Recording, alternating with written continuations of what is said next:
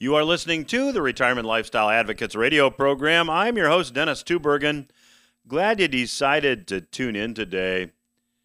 Hey, I want to talk to you a little bit about what's going on behind the scenes. Not really behind the scenes, but it's gone largely unnoticed that there have been proposed changes to money. Yeah, it's kind of lost in the mainstream media coverage because the focus is on the coronavirus situation. However, there are rather radical, some people would say, currency changes that are currently being proposed. Now, it's no secret to those interested in financial and economic matters that many policymakers and government leaders, certainly not all, but many have long dreamed of a day where we have a cashless society. Now, there was a former White House chief of staff who rather famously, or maybe infamously, said that those governing should never let a crisis go to waste.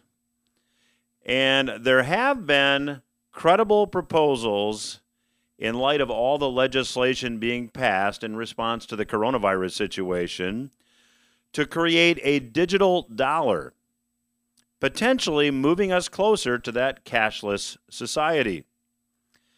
Now, it's important to note that, at least in my view, from the research I've done, none of these proposals seem to have enough support presently to become reality, but you should certainly keep in mind that in the current economic and political environment, things are rapidly changing, and really anything is possible. Now, in the main newsletter this month to clients, we delve into this issue in greater depth. And if you are not a client of our company but would like to have a copy of this newsletter, I'm going to make it available to all the listeners this month. It's got really important information in. It is extremely well-researched in my view, and admittedly I'm a bit biased. However, it talks about this movement to digital money, and really cryptocurrencies have kind of set the stage, given governments a model to look at, and it's being widely discussed worldwide. Now, if you would like to have a copy of this newsletter, the You May Not Know report, I would encourage you just to give the office a call. It's 866-921-3613, 866-921-3613. Just call during normal business hours. We'll be glad to get you a complimentary copy of the You May Not Know report.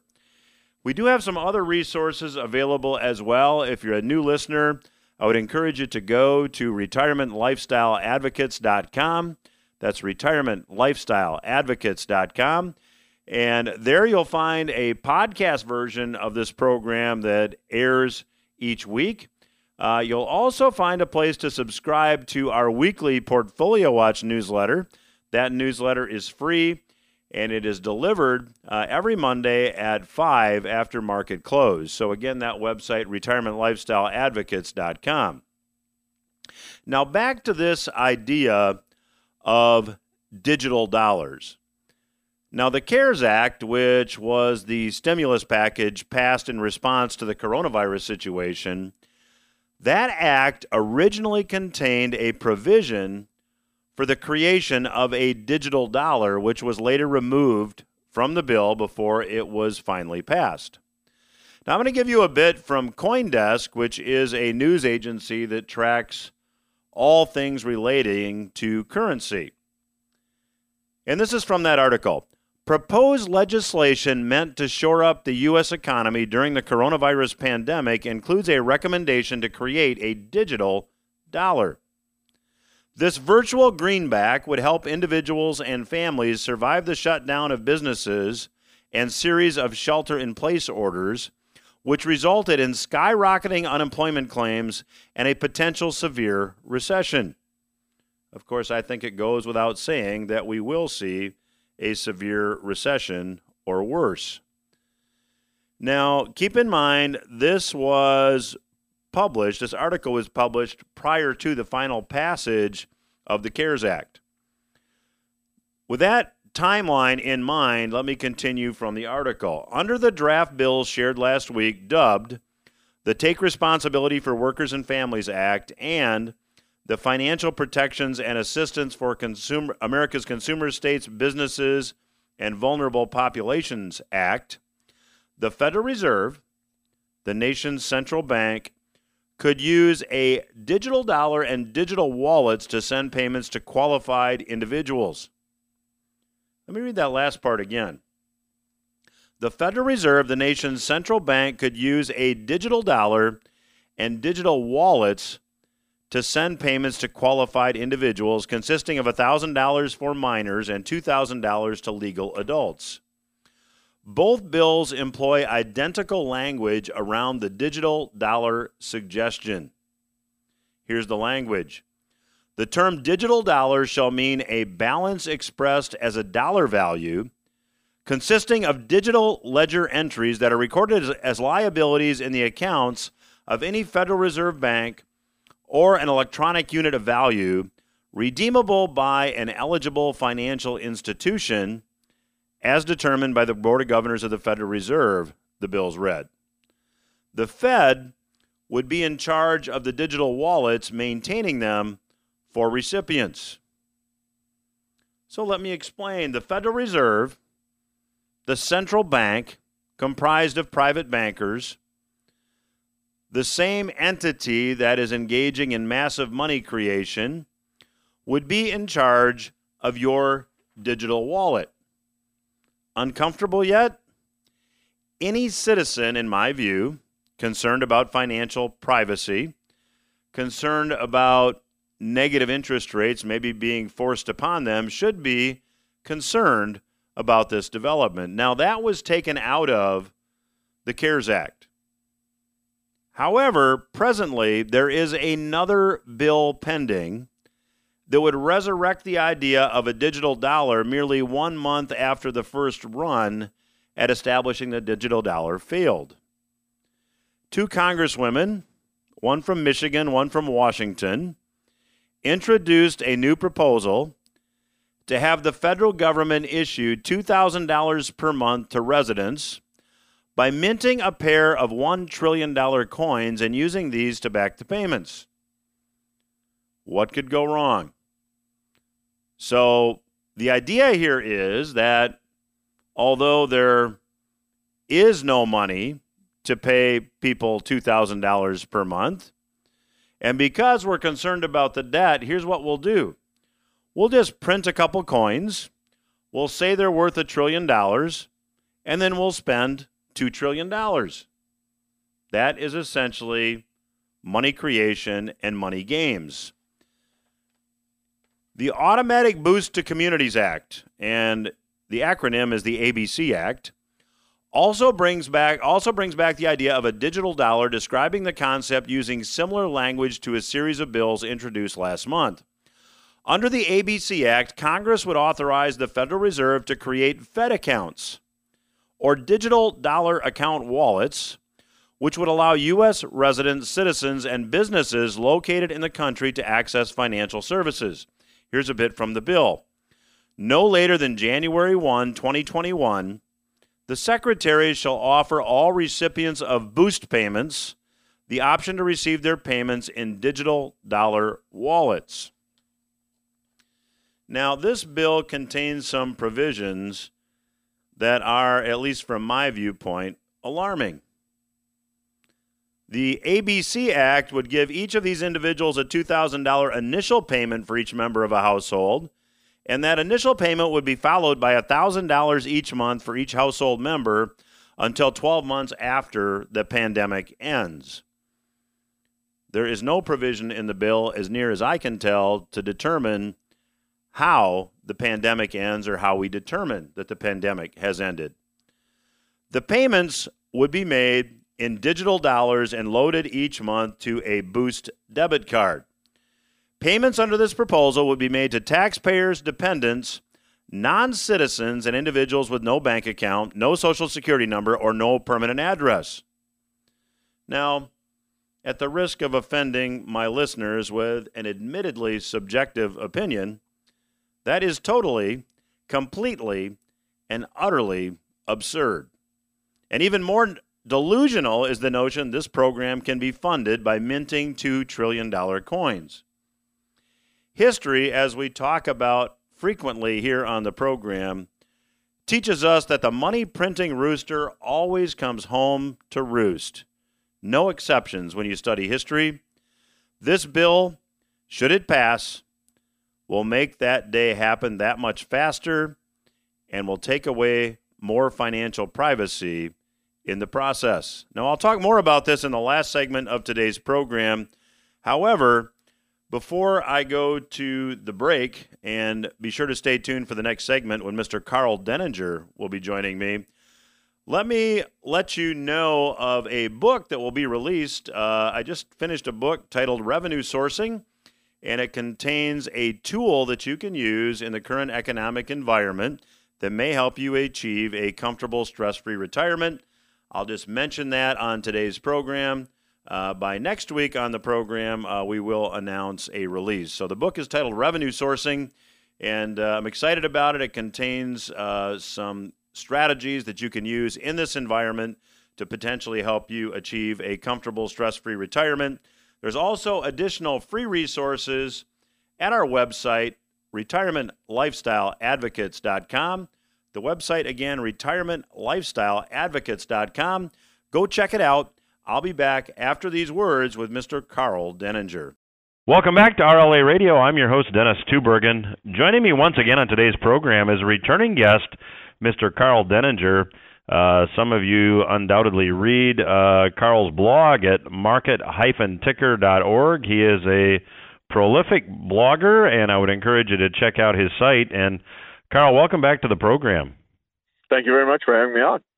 Karl, let's talk a little bit about, I don't know, let me call it monetary lunacy, in my opinion. We have the Fed in money creation mode on steroids. I think the balance sheet has expanded by 40% in the last month and approaching $7 trillion. Where is all this headed? Well, it's headed to inflation somewhere. The old saw about this is that from Friedman is that inflation is always and everywhere a monetary phenomenon.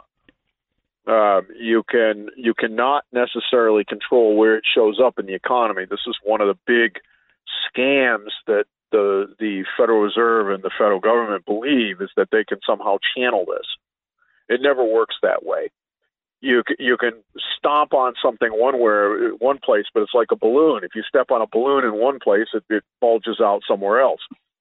And so the real issue that we have going on right now is that with what's occurred, and let's not mince words here, Congress is the enabling factor. They're the ones that passed the CARES Act and all of this other spending without any funding for it. So, of course, you know what's going to happen there, right? It's all going to be deficits, and that's the Federal Reserve issuing credit into the economy. But when you get down to it, the issue is that when this shows up in core, that is food, housing, necessities of life, things you can't avoid buying, it's going to be catastrophic. And the one place it likely won't show up, at least in the short term, is in energy, and that's simply because there's no demand. So but you'll see a rebound effect on that, because when you destroy the price of a barrel of oil, for example, which is what's happened, and we had the negative futures prices, which by the way is another scam all by itself. That never should have been allowed to happen. But when that occurs, what you do is you destroy the producers. And so a year, 2 years, 3 years from now, what happens is that you have no supply because those people are out of business. So what do you see, Karl? Because, you know, when you look at private sector debt levels going into this, private sector debt levels were at all-time highs by virtually every measure, from at least the numbers I'm seeing. That in and of itself is going to be deflationary. Now we've got all this Federal Reserve money creation. Is it possible that we could see deflation in some areas and inflation in another? And is that essentially what you just said? Yeah, and you're going to see it in certain places. I mean, just take an example. You have all of hospitality essentially that's been closed. Now you have states that are claiming that, for example, restaurants can reopen at 50% capacity. Well, if you have any kind of leverage on it all and you're a restaurateur, you can't possibly stay alive with 50% capacity. It's impossible. You can't make the debt service, and you can't manage to pay for the food and the rent and everything else. So what will end up happening is that those entities are all going to go out of business, and that is incredibly deflationary for, in example, the commercial property market. Because, you got 50 empty restaurants. Well, what's that do to the price of the building, right? And so that's going to be a serious problem. The bigger issue is what happens to the tax base in the communities and the states, because among the counties, almost all county revenue comes from property taxes. And among the states, a huge chunk of state revenue comes from sales taxes. Well, you just destroyed both of those. So if I ran a restaurant or some other hospitality-based business and I was paying $1 million a year in property taxes, now all of a sudden I'm paying zero, well, what happens? I mean, the obvious answer is what gets cut first are police, firefighters, and teachers, because that's where the money goes. What goes after that is things like highways and road improvements and other municipal projects. And ultimately, if you get in serious trouble, what happens is that you start to lose things like infrastructure, which is extremely bad because that's things like water and sewer buildings. Well, Karl, and you make that point. Declining tax revenues, I think, is something that there's a lot of things about monetary policy that maybe a lot of people haven't thought about. But let's just zero in on a state that's been in the news of late. Take Illinois, which is a financial basket case. Pensions underfunded, unpaid bills, months, if not a year into the future. Now all of a sudden, tax revenues drop. What's going to happen? Are we going to see states now be able to declare bankruptcy, and are we going to have a reset as a result of all this? How do you see this playing out? Well, I don't know, because as the law stands today, a state cannot declare bankruptcy. So cities can declare bankruptcy. Of course, the infamous one is Stockton, California, but states cannot, and there is a large problem brewing there because Illinois, for example, the only option they really have is to try to raise tax revenue. Well, the reality is that almost all of your property tax revenue, which is their largest base available in terms of assets that they could try to tax, almost all that goes to counties. Essentially, none of that is state revenue. So what's left for state revenue? Well, income taxes and sales taxes. Those are really your two big ones when it comes to state funds. How well is that going to go over, and how are you? That's the income and sales tax are out $1 from most people that are in the economy. That's not something that you can make progressive in some kind of a way. So there is a real problem here, because you've got all these people that are out of work, and then on top of that, you're going to hammer them with tax increases. So, Karl, when you look at what's going on in Washington, that they're now considering another multi-trillion-dollar stimulus package. We have the bill that was proposed. I think it's called the ABC Act, where we'd mint a couple $1 trillion coins to pay for a couple $1,000 going to each citizen initially, and then $1,000 a month until the pandemic ends, or I think it's 12 months after the pandemic ends. Obviously, there's no money for any of this, and it's going to have to be paid for with just newly created money, like $1 trillion coins minted out of thin air. Why the disconnect? I mean, the politicians are obviously it's an election year. Maybe that's it, but they've got to be smarter than this. Well, they're not, and the problem with this that I've continually pointed out to people, and now we're starting to see it show up in places like a grocery store, is that you can print money, but you can't print chickens. And go into the grocery store and try to find yourself a package of ribeye steaks right now. There aren't any. Okay, where are the packs of baby back ribs? Where are the pork loins? Where are I mean, this is where the rubber hits the road, because when you start to close things down and you tamper with supply chains and the economy generally, what you're doing is you're saying, okay, I'm going to close this, but where the follow-through comes from that is not something I can determine with accuracy. I'm going to make mistakes. I'm going to miss things. And those things are going to come back and nail real people. And that's what we're seeing right now. If you think about this has really only been going on for about a month. Okay. That's not a lot of time when you think about the reality of this. 30 days is not that long. And yet I go into the grocery store here and there's, 2 rolls of hamburger left in the meat aisle, and that's it. There's nothing. There's literally nothing. Normally, I want a pack of ribeyes. I go into the grocery store, I buy them, I throw them on the grill. There are no ribeyes. They don't exist. And this is what we are looking at right now as a result of this lunacy. And the worst part of it is that we didn't get anything for it. Remember that when this started, what we were told was we were going to flatten the curve. Well, flattening the curve does not change the number of deaths nor the number of cases. It just spreads them out over time. So what we did was we spread this out over time, allegedly, and yet we destroyed the economy in the attempt to do that. Now the goalposts have been moved, and we're saying, well, we must prevent infections. Well, the data out of New York says that didn't happen at all. And so what you now have is we ruined the economy. We didn't save any lives. We didn't prevent any infections. So what we got was all costs and no benefits. So what do you say, Karl, as these restrictions are lifted and as supply chains gradually come back online, and that's not to minimize or trivialize the fact that there's going to be some economic pain as that happens. Do you see a V-shaped recovery here, economically speaking?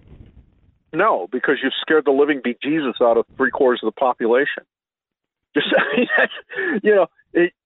So I go into a restaurant yesterday, and I've got to serve. First off, I get asked before I go in the front door, have you been in contact with anyone that's had COVID? Have you traveled outside the United States? Basically this whole laundry list of questions. And then, do you have a fever? Have you had a fever in the last 14 days? All right. So they basically medically screen me at the door. Then they put me in a booth to go ahead and order my food or whatever have you. There's no menus. I have to look up the menu on an app on my phone because we can't have contact with anything. The server comes over to me with a mask on and a pair of rubber gloves, which, by the way, are not only worthless, they're worse than worthless, because unless you follow assiduous procedure, you actually spread more disease by using those than by not wearing them and just using your hands. And they go through this entire thing. But what message does this send to the average person in America?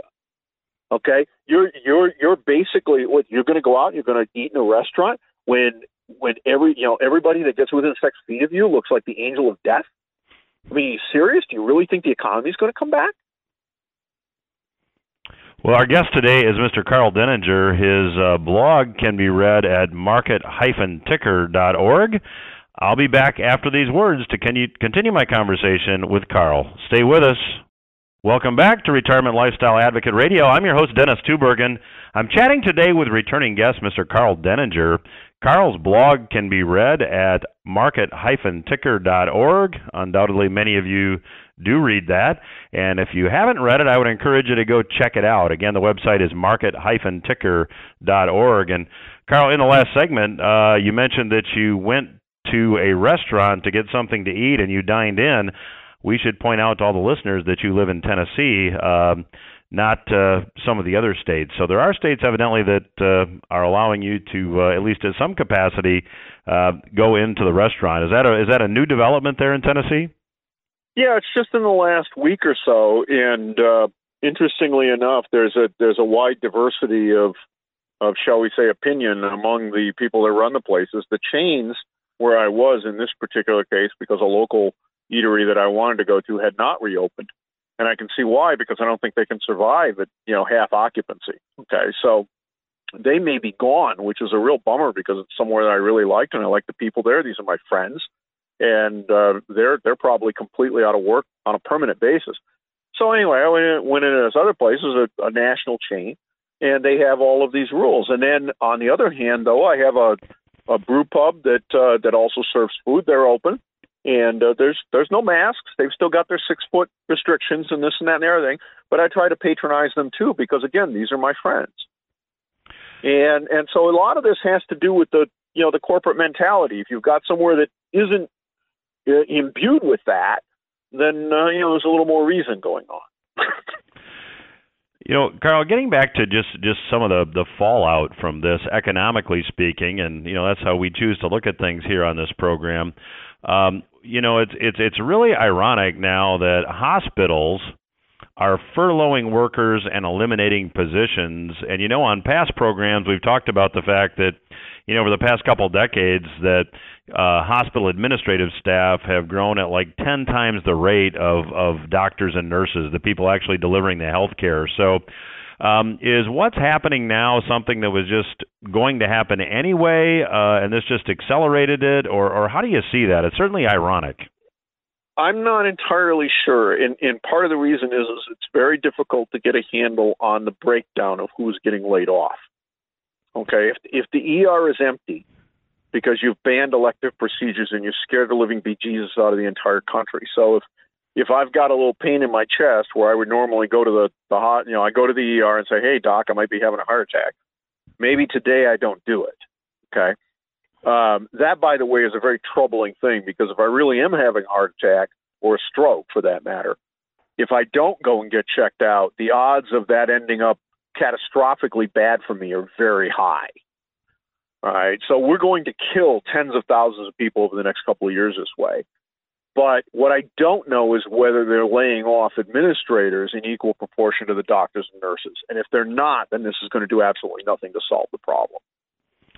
And for our listeners, Karl, that maybe aren't familiar with what this problem is, I know we've discussed it on past programs when you've been a guest, but I think many people are just not aware of how much of the U.S. economy actually is comprised of healthcare, or how much of GDP healthcare actually eats up. Can you talk a little bit about that for our listeners that might not be familiar?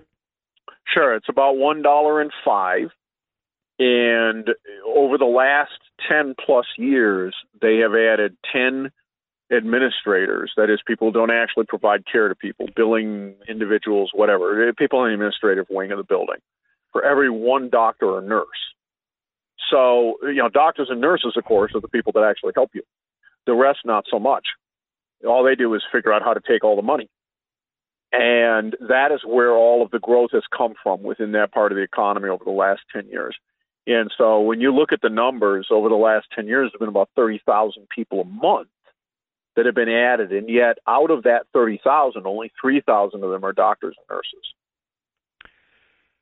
Karl, I want to go back and talk about money creation a minute, because I think that has the potential to impact our listeners probably more than anything. And in the first segment, we talked about the fact that, I think we both think that inflation is inevitable based upon, all the money creation going on. I guess the $1 million question is, at what point does the Fed stop? I mean, do they actually keep printing until we have a currency crisis, or do you think that cooler heads prevail, and at some point we go back to a deflationary environment when the money creation stops? I don't know. History is, of course, an imperfect guide for the future, but history suggests that when governments and central banks get into this kind of box, that they double down on the policy up until the point that a disaster occurs. And it would, of course, be my hope that doesn't happen in the United States. But hope is not a strategy. And so, what we've seen here with this virus is that the first lever they reached for was to add enormous amounts of debt in the belief that they'd get away with it again, because and primarily because they did in 2008, 2009. I mean, when that first started in 2007, my expectation is that we were going to see the value of the dollar in the international stage cut in half. And when 6 months later there was no sign of that happening, I was forced to revise my views because, you got to be crazy to continue to hold on to the belief in something when the facts are not validating what you think is going to occur. So, I mean, it's clear that Powell and the rest of the people at the Fed think that, well, we got away with it last time. That means we'll get away with it again. That's an extremely dangerous perspective to take for a policymaker within any government. So let's talk a bit about the recently passed CARES Act, because I've talked about it on the program several weeks ago, but now we have an arrangement whereby the Treasury Secretary, using an SPV, can now actually take positions in corporate bond positions, borrowing money from the Fed. And we had a conversation before we started recording today that this really isn't what was intended, and it may actually not be legal. It's not legal. When the financial crisis happened, the Federal Reserve broke the law. They are prohibited under the Federal Reserve Act from buying anything and holding anything on their balance sheet that does not have the full faith and credit of the federal government. They bought Fannie and Freddie paper, which on the face of every single bond that they've ever issued throughout history has a statement that that debt is not backed by the federal government. Okay, so it was a blatantly illegal act. Congress refused to do anything about it. Of course, Treasury refused to do anything about it, and the executive at the time, Barack Obama, because he was elected in 2008, refused to do anything about it. The problem there is that Congress saw this as an issue, and when they passed the CARES Act, they actually put an explicit statement in the statute that said that the Federal Reserve cannot do this. So they went so far as to formally recognize that the Fed had broken the law in the past, although they didn't come out and say it, and said, "Oh, no, you don't. Don't even think about it."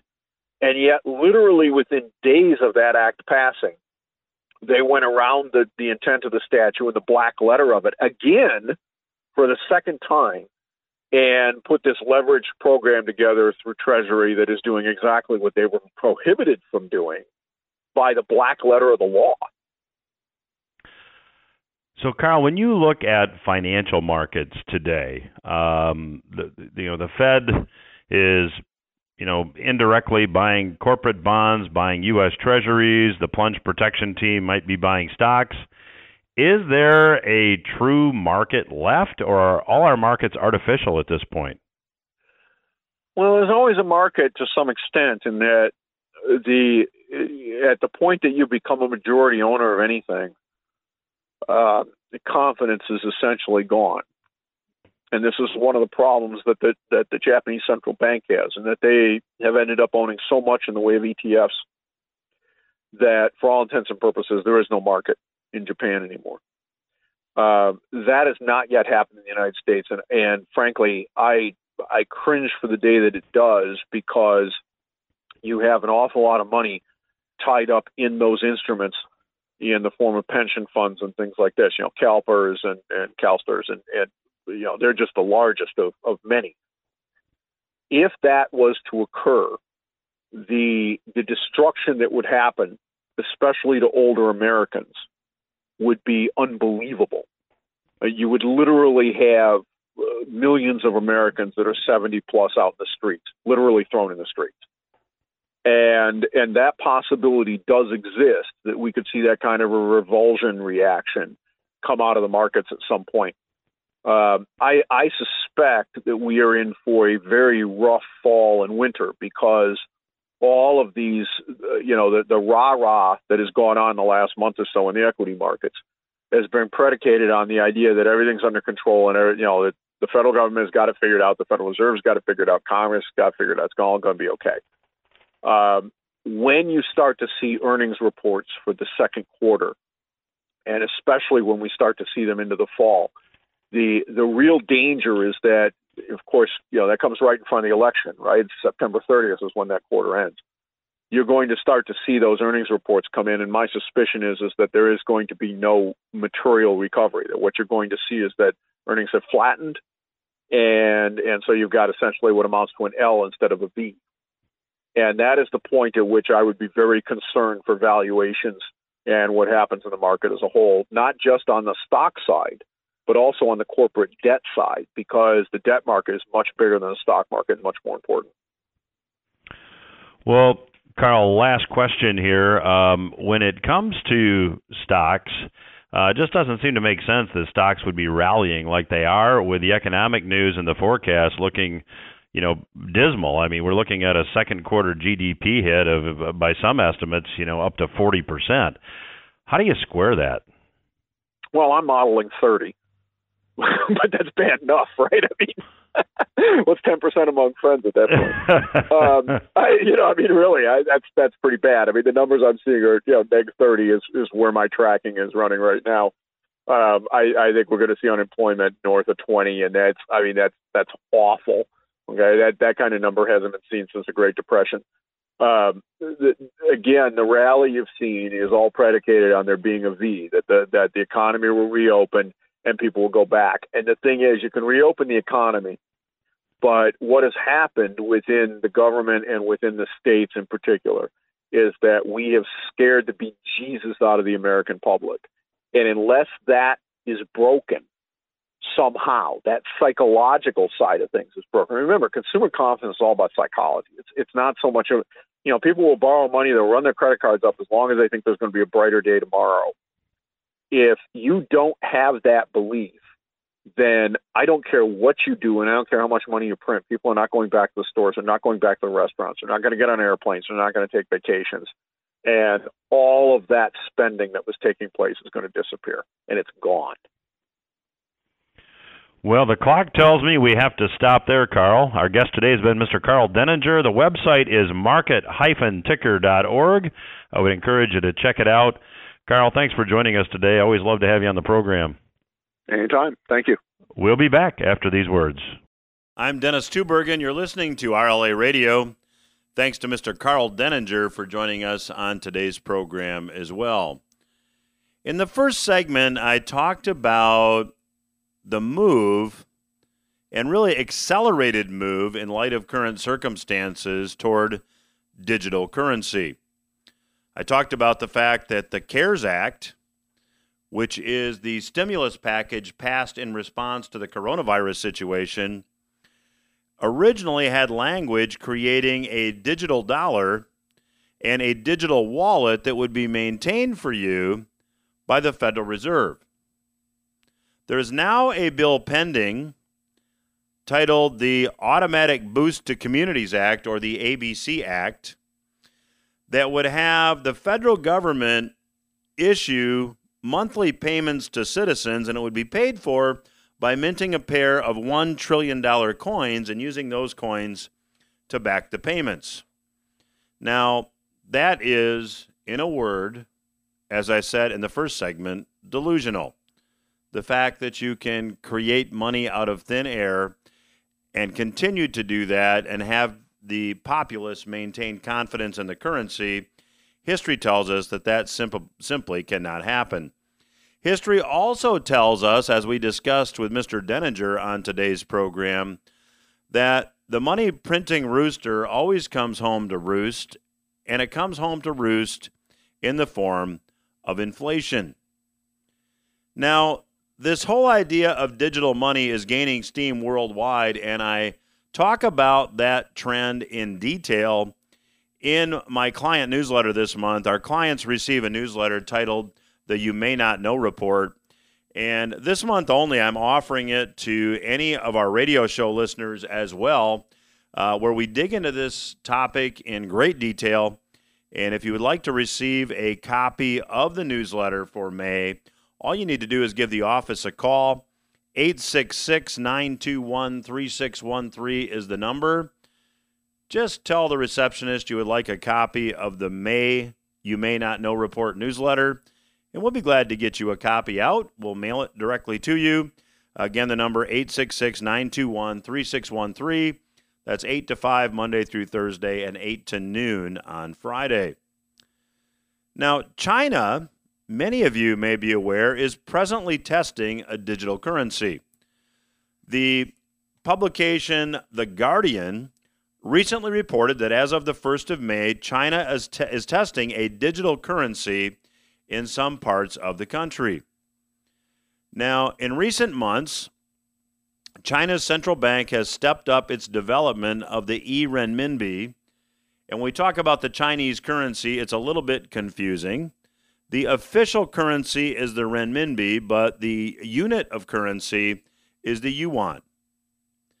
So this e-renminbi is set to be the first digital currency that will be operated by a major economy. Now, China is testing this in several cities in the area of Beijing, Shenzhen, and some of the areas that will host the 2022 Winter Olympics near Beijing. Now, cryptocurrencies originating in the private sector have really given governments a model to follow. In fact, the International Monetary Fund, which is the central bank of all central banks, is also looking at digital alternatives. And again, I dig into that into this month's newsletter for clients. But if you didn't get the number a moment ago, stay tuned. At the end of the program today, I will give you the phone number again, and you can get your complimentary copy of the May newsletter. So cryptocurrencies in the private sector use something called blockchain technology, which is really just an open architecture spreadsheet that everybody can see and have access to, so they trust it. And cryptocurrencies have been around for about a decade, or at least nearly a decade, but they have not been widely used to buy and sell things. Cryptocurrencies have not been widely used in commerce because their price fluctuates a lot. And we all want our currencies to be relatively stable in value. In fact, total cryptocurrency market capitalization today, if you add up the value of all cryptocurrencies, it's about $250 billion. So it's really not all that much in the whole scheme of things. Now, cryptocurrencies have given governments and central banks this model to follow, and they are pursuing it.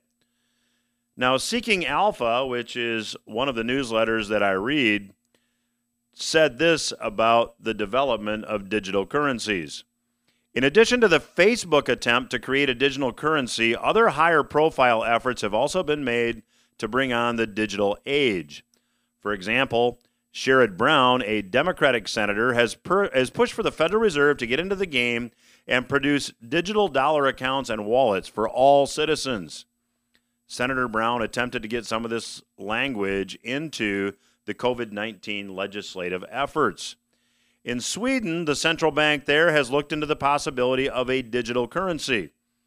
It's reported that about 87% of money transactions in Sweden are done digitally already, so the move would not seem to be that great. And Bloomberg recently even had a story on the Marshall Islands and the efforts being made there to create their own digital currency.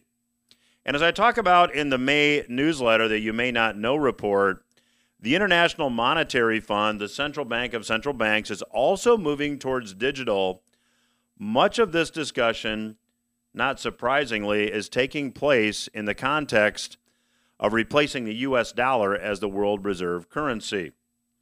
Now, I said I would give you the phone number again if you'd like to get a complimentary copy of the May newsletter where we delve into this whole digital currency topic in depth. All you need to do is call the office at 866-921-3613, 866-921-3613.